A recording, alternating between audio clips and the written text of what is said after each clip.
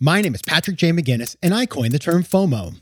That's short for fear of missing out, and it's why some people end up following the crowd. But we're not like them. We're part of a new species that isn't afraid to do things differently. I call us FOMO sapiens. And this is the show where you'll meet people like us, phenomenal FOMO sapiens, to learn how they find the courage and the ideas to live exceptional lives. FOMO. FOMO. Hey everybody, welcome back to FOMO Sapiens, the show for people who don't just follow the crowd, but instead take their own path to success in business and in life. I'm your host, Patrick J. McGinnis, venture capitalist by day, author and podcaster by night, and of course, FOMO Sapiens 24/7. Now, as you all know, season 9 is about audaciousness, which isn't easy, especially when life throws you curveballs. And my guest today knows the experience of finding purpose through adversity. And so we're going to be doing 2 episodes with Diego Saez-Gil, who's the founder and CEO of Pachama. And we're going to talk about his journey as an entrepreneur. He has started, I think, 3 businesses at this point, probably more. I know of 3. And he has now got this really incredible company. He's had other incredible companies that have had lots of ups and downs, and he's had to learn and rebuild and deal with, I guess, like the sort of, not trauma. I don't want to say trauma. I think it is traumatic when your business fails. How to deal with it, how to overcome it, how to start again. And we're old friends. And so, we're going to get into it in a real way. It's really exciting to have Diego on because I invested in 2 of his companies. I was there for the ups and downs. And so our conversation is super real. So you're going to love it. Well, let me tell you a little bit more about Diego. Diego Saez-Gil is a climate tech entrepreneur originally from Argentina. He's the co-founder of Pachama, a startup with the mission of restoring nature to solve climate change by harnessing satellite data, AI, and the web to help drive funding to effective reforestation and nature conservation. That is a mouthful. His company has been awarded the most innovative AI company of 2021 by Fast Company, as well as the 20 most impactful startups by Fortune magazine. And he is a serial entrepreneur, having co-founded Blue Smart and We Hostels, 2 travel tech companies that were acquired by major industry leaders. Now, Diego was born in Tucumán, Argentina, and he is a descendant of indigenous people of South America. And he currently resides in the forest mountains of California. And here's what you're going to learn today in our conversation with Diego. We're going to talk about how he found his North Star as an entrepreneur. We're going to talk about how he launched those first businesses, We Hostels and Blue Smart. Talk about the process of building them. And, he had an amazing virality with Blue Smart. This thing was one of the top ever Indiegogo campaigns. We're going to talk about how you create that virality, which is, it's kind of like a secret playbook that he has the access to. He's going to share that with us today. And we're going to talk about raising capital. Diego is a master of raising capital. He's also an immigrant from a place in Argentina where people are pretty shy. He'll talk about this. It's like not a braggy culture. And so coming to the US and figuring out how to pitch like an American, where we're much more comfortable kind of saying how great we are, was something he talks about really interestingly. So we're going to talk about that as well. Now, my small ask today is to go check out my first book, The 10% Entrepreneur. I write about Diego in the book. I feature him, his story. So go check it out. You'll learn more about him and learn more about how to be a part-time entrepreneur. All right, and now on to the interview. As you know, I start every interview with the same question, and Diego is no exception. So I started our conversation by asking him this. What's a formative decision you've had to make to get to where you are today? Probably the first big decision that got me to where I am today was jumping out of my country and deciding to go onto another continent by myself to find my life. And that's in 2007, after I graduated from college in Argentina. And I was fortunate to get half a scholarship to do my master's in Barcelona. And I just save up money enough to pay for 1 month of rent in Barcelona and decide to leave and move to Spain from Argentina. Wow. That's kind of scary, actually, only having a month of savings in the bank account. It was scary and it's not recommended. No. It's perfect preparation to become an entrepreneur.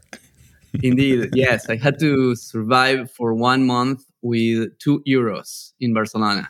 Wow. Because, so my plan was to arrive to get a job and then with that job pay for, my expenses. But it took me a little bit longer to get a job than I thought. And so literally for 1 month, I had to survive by going on a street bicycle, these public bicycles in Barcelona, going to school and to, look for jobs in my bike, eating rice and not going out. Like all my classmates at school were, doing get-togethers, and I couldn't go because I was broke, right? But that's what it took. Wow, that's amazing. I lived in Barcelona, and I had a bike that I bought, but it got stolen 2 days after I got there. So you're better off to just use the public bikes. Now, let's go back. Okay, so as I have mentioned in the intro, you and I go way back. I met you, it was early 2010s, call it like 2011, 2012. And so we have a lot of ground to cover because your story is amazing. And I just want to start. I want to go back to Cafe Minerva in New York City. It was right around the corner from my apartment. It was Halloween. It snowed that Halloween. You and I were introduced by a group called NXTP Labs that I had made a little investment in. And you were a company. They were an accelerator. They'd invest in your company. You're in New York. You're starting this company that was called Embed Me. Not later named We Hostels. Let's just go back to that first meeting. Where were you in your life at that point? Yeah, so after 2 years in Barcelona, where I did my master's and I worked a little bit in consulting, I decided that I wanted to make another jump again. So I moved from Barcelona to New York, and I arrived through an internship. But what I really wanted to do was to come and become an entrepreneur. That was, always been my desire to start something on my own. And I came to New York, and once again, not recommended, decided to start a startup without money, without connections, without knowing how to start a startup in one of the most competitive cities in the planet, right? And, so I think there is a theme, a lot of boldness and unconsciousness on making big jumps, in my career many times. But that's what I did. And so when we met, I was at the beginning of the journey of becoming an entrepreneur. And I want to say I'm so grateful. You were one of the first people to trust me. You were one of my first allies. And I'm incredibly grateful for that. But yeah, I remember we met. I was, raising my first seed round. I was still learning all the terms of, seed round and safe notes and angel investors and equity. But I remember that we spoke for 5 minutes about the business, but for 60 minutes about life and Argentina and New York and our stories. And there was a human connection there. And yeah, you told me that you wanted to invest in the company, and the adventure began. Yeah, and for everybody, I just checked the date. It was October 31st, 2013. So, that's like 9 years ago. And I'll tell you, it's funny because when you tell that story, I was figuring out what the hell I was doing in my life. I had not made any investments yet.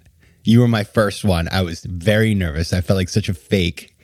But I remember thinking this guy's really special. And what was funny is we were introduced. I remember going on Facebook and looking you up.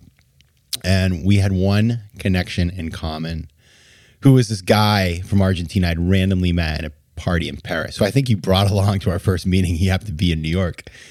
And like a couple of years later, I remember we had like 372 mutual connections. So like you pulled me into your world too. It was really special. And I remember when I wrote that check, you were starting this social travel company. And the reason why I was so excited was I had been traveling that summer. I don't know where I was, somewhere in, I think this was Morocco. And I thought, wouldn't it be cool if I could find other travelers? And so you had this app that would allow you to find other people that were staying in your city and meet them and be their friends. And so I thought, wow, this is a cool idea. I wish I could do this myself. I'm not an entrepreneur like Diego is, but he's doing this idea I believe in. The name embed.me was a little bit, let's put it this way, you changed it because it was a little aggressive. It had the connotations that may have been negative. But you went on and you raised over $1 million. And you ended up selling this company to another travel company called Student Universe. And it wasn't like a great, huge, big success, right? It was a fine outcome. But talk about that, because I think people think, a lot of times, like I remember you had your exit and everybody thinks all of a sudden you're like a billionaire and that you're, Elon Musk. What was it really like? You sold your company. Like how did your life change from that? Yeah, you're right. That project started on a hackathon, on a startup weekend in New York. And, started as a small idea. You're right. Facebook had allowed to connect their social graph with other apps. And we thought, well, we can build an app that makes it very easy to book a hostel or a hotel. And then you can see who else is going to be there. And then you can make friends. And this was the beginning of the social and mobile technology revolution, right? Empowered by the iPhone and Facebook. And yeah, we got started. But as I said, it was my first time starting a company. You make a lot of mistakes the first time. That said, we did build an app that people loved. And we had hundreds of thousands of students using the app. And we had hundreds of hostels listing on the app as well. And we benefited from being, one of the first on the App Store. When you look for hostels or hotels, we were one of the first results. But there was a moment in which started becoming very competitive. Booking.com and Airbnb and others were spending a lot of money on advertising, and we didn't have a huge budget. And there was a moment in which Student Universe, which is now part of a bigger company called Flight Center, they came and they said, look, you guys have this awesome app. We have millions of students that use our website. Why don't we come together and we acquire you? And for us, it was very early as a company, but for us was a way to, okay, you know what? It's dangerous out there. Let's land into a bigger ship and let's build the products and the dreams that we want as part of a bigger company. And so we did. And you're right. It wasn't a huge acquisition at all. It was just, okay, let's get money to pay back investors and to, get some money for us to settle and to have a good place to keep building. We wanted to build, right? We wanted to build apps. And that's what we did. So it didn't completely change my life from an economic perspective, although I was starting from so low, right? Arriving as an immigrant in the US, that did have a positive impact. All of a sudden, in fact, I moved from Bushwick, Brooklyn to Manhattan. But no, I think that the biggest change was, okay, now I had more credibility. I was an entrepreneur who could build and sell a company. It gave me more self-confidence to go and think bigger. And yeah, it was a fun first adventure. FOMO. Quick math. The less your business spends on operations, on multiple systems, or delivering your product or service, the more margin you have and the more money you keep. But with higher expenses on materials, employees, distribution, and borrowing, everything costs more. So to reduce costs and headaches, smart businesses are graduating to NetSuite by Oracle. NetSuite is the #1 cloud financial system, bringing accounting, financial management, inventory, and HR into one platform and one source of truth. With NetSuite, you reduce IT costs because NetSuite lives in the cloud with no hardware required, accessed from anywhere. You cut the cost of maintaining multiple systems because you've got one unified business management suite. And you improve efficiency by bringing all major business processes into one platform, slashing manual tasks and errors. Over 37,000 companies have already made the move, so do the math. See how you'll profit with NetSuite. And with rising prices everywhere you look, you got to do the math and save money. Good news, by popular demand, NetSuite has extended its one-of-a-kind flexible financing program for a few more weeks. So head over to netsuite.com/FOMO. That's netsuite.com/FOMO. netsuite.com/FOMO. Tudo bem, meus queridos FOMO sapiens? Now that right there was Portuguese. And as you know, I love speaking foreign languages. But I'm not alone. 1 in 5 Americans have learned a new language on their bucket list. If that's you, make 2024 the year you finally check it off that list with Babbel, the science-backed language learning app that actually works. Don't pay hundreds of dollars for private tutors or waste hours on apps that don't really help you speak the language. Babbel's tips and tools are approachable, accessible, and delivered with conversation-based teaching so you're ready to practice what you've learned in the real world. Now, FOMO Sapiens, you know I speak 4 languages, and it takes work to stay on top of them, especially with French. C'est difficile. But with Babbel, I'm able to practice practical conversations that I can actually use in the real world. Here's a special limited time deal for our listeners. Right now, get up to 60% off your Babbel subscription, but only for our listeners at babbel.com/FOMO. Get up to 60% off at babbel.com/FOMO. That's spelled BABBEL.com/FOMO. Rules and restrictions may apply. FOMO. Yeah, and to your credit, by the way, I mean, you returned everybody's capital. And that's a lot more than a lot of investments I ever did. So like when you do that and you do it quickly, people will invest in your next venture. And in fact, what happened was we went back to that very same cafe. I think we sat in the same chairs a couple of years later. It's gone now, sadly. I hate to say it. Oh, really? It's like another place. We can go. It's a wine bar. It's not the same, but we went back to the same place, Cafe Minerva, and we sat down and you said, I have a new idea. And you had been, you had your job running this business, first independently and then as part of a larger company. But, when you turn on the entrepreneur, you can't turn it off. And you started dreaming up a new idea, which was the world's first smart suitcase. And so we sat down in that cafe and you told me your vision for this company called Blue Smart. So tell us about how you got started on your next venture, this company called Blue Smart. Yeah, I mean, that was an idea that I got after an airline lost a suitcase of mine. And of course, I was paying attention to, I always like to pay attention to the edge of technology, right? What are the latest innovations that can allow new things, right? So I was paying attention to the Internet of Things revolution, right? And the first, smart thermostats and smart watches, smart objects were, popping up. And I thought, well, there should be smart travel products that you can track, that you can interact with data. And I went and I looked up and there was nothing. There wasn't a smart suitcase or smart bag, anything. So, but of course, I had no idea how to build hardware. Now I knew how to build software, but I didn't know how to manufacture a product.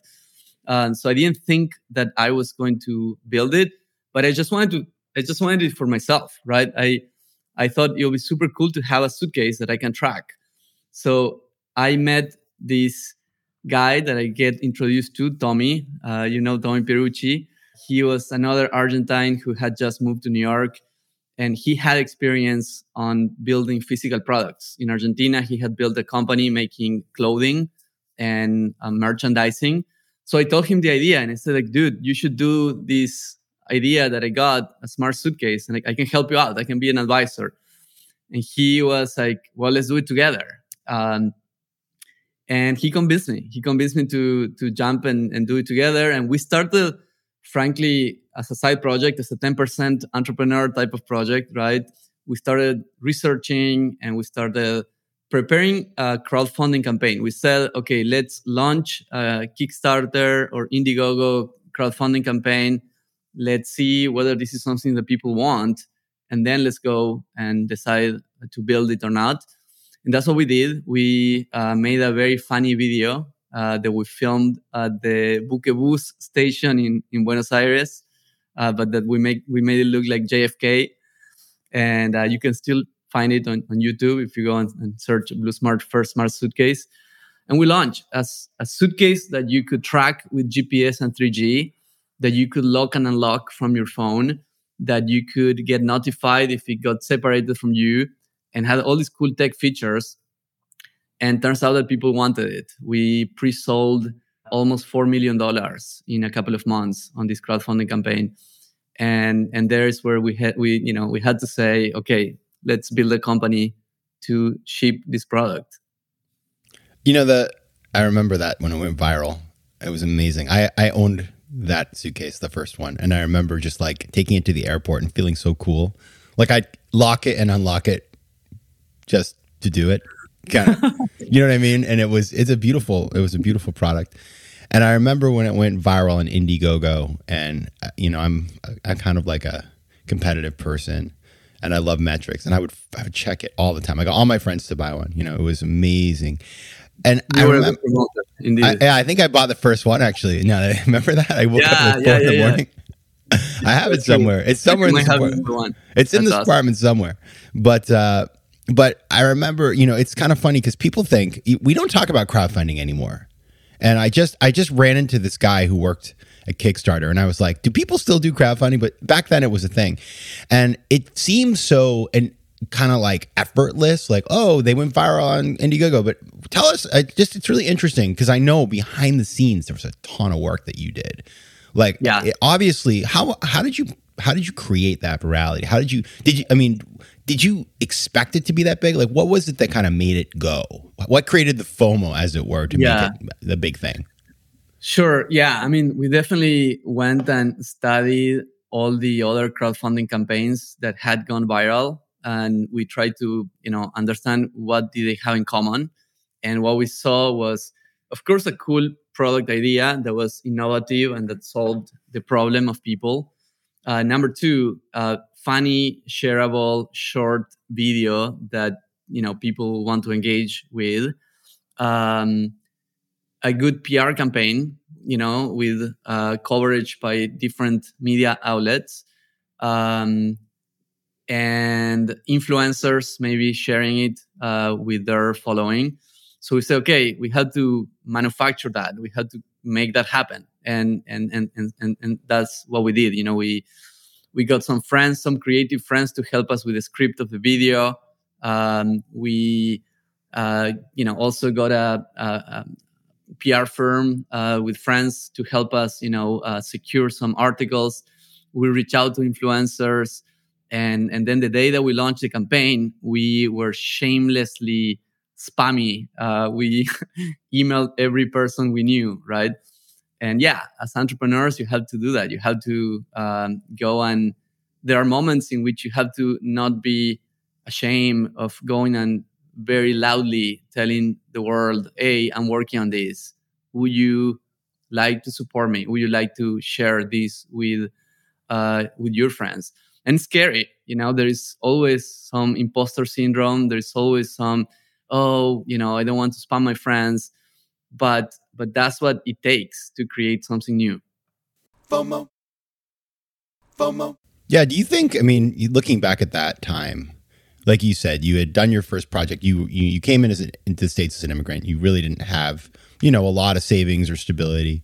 Yeah. You made the first thing successful. So you had some confidence, a little bit more in savings, but it wasn't like, you were comfortable, as it were. Do you think that the hunger, did that come from the fact that you just had to make it work because you had no other option?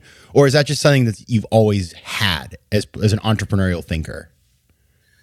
I think both. I think that, so in Argentina, I was fortunate to grow up in a middle-class family, and we never had any, big needs in Argentina. So I had but I always had this, drive to make projects and to do adventures with my friends, right? So I did have an inner intrinsic energy, but add to that being an immigrant and being broke and having to show the world your value. And that's a very strong fuel that I'm grateful for.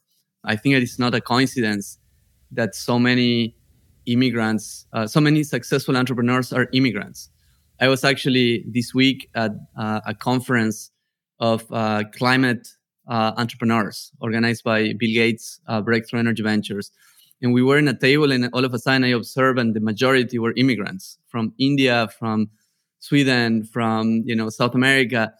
And I think that, and I sent on Twitter, immigrants, we get the job done, the quote from Alexander. Yeah. And I do think that there is something very powerful about, having to make it in a new country. You have no option but to get the job done. Right. So, I'm grateful for that.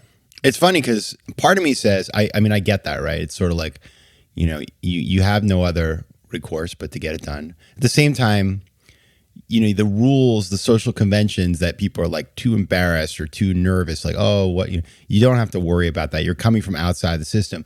But there's an interesting thing you told me once that I'll never forget, that I repeat all the time, by the way. Yeah. Because I was just actually in Serbia talking to a venture capitalist who was raising a fund. And he was talking about pitching in America. And I said, listen, the thing about pitching to Americans is that a lot of people from outside the US don't feel comfortable telling you how great they are. And I remember, and I told him, I said, this guy, Diego, told me one time, Americans, they go to school every day and they do show and tell when they're little kids. And so we are taught as little kids to tell you, like, I brought this book in and it's the greatest book in the world because of this. Or I brought, whatever. I once brought in, this is gross, but my dad had shot a deer because we live in Maine, and he had cut off the hand of the deer, the little forearm, and I brought that in as show and tell to tell people how great the deer was, which is unfortunate. And I apologize to anybody who's an animal rights activist. I can't believe my parents let me do that. You can take it up with them. But the point is that we do that as children. And I remember I was like, God, that's really true. We are trained to be salespeople in this country. And so, yeah, it is interesting just to think about that whole thing. So, because that was, I think, was something that you identified was really hard for you. Yeah, no, it was funny because, so I'm not from Buenos Aires, and people in Buenos Aires also do have, as lots of self-confidence. I'm from a small town in the north of Argentina, right? Where I think that the culture is to be humble, right? Is to be, not to, it's not seen very positively to be too showy off, right? But I arrived to New York, and everybody I met in the first sentence, they were telling me about how great they were, right? I'm an award-winning, filmmaker. I'm a, well-funded entrepreneur. and I realized, wow, yeah, I mean, in the US, you have to, show and tell who you are and what is your value. And I think as entrepreneurs, you have to do that too, right? Of course, without being arrogant. And we can talk later about some other spiritual learnings that I had later on. But without believing your own character, you can still speak about your value, right? That's a perfect place for us to stop for today. We're gonna leave it there. Just to summarize, you've started Blue Smart. You've had one of the top, I think it was the top 15 most viral, successful Indiegogo campaigns in history at this point. You're about to get into Y Combinator, raise a bunch of venture capital. You're on top of the world. And so we're going to leave it there. And next week, we're going to come back. We're going to talk about what happened with that venture, about your new venture, Pachama, which has been an incredible journey as well and very exciting. And we'll talk about some of the things you learned along the way. So everybody stick around, come back next week, because I'm not going to tell you anymore. You can Google it, but this is what we call a cliffhanger in the immediate business. And we'll see you next week. You're creating FOMO, my friend. Very good. There you go. FOMO. If you like today's show, please be sure to rate it and recommend it to your friends. And as always, you can find me on Instagram at Patrick J. McGinnis, on Twitter at PJ McGinnis, and on the web at FOMOSapiens.com or PatrickMcGinnis.com, where you can get all kinds of free resources to live a more decisive and entrepreneurial life. FOMO Sapiens is recorded in New York City. Theme music is by Mike McGinnis, and editing and post-production is by Josh Elstrom. If you like today's show, please be sure to rate it and recommend it to your friends. And as always, you can find me at FOMOSapiens.com and at PatrickMcGinnis.com. To advertise on FOMO Sapiens, reach out to contact@FOMOSapiens.com. FOMO.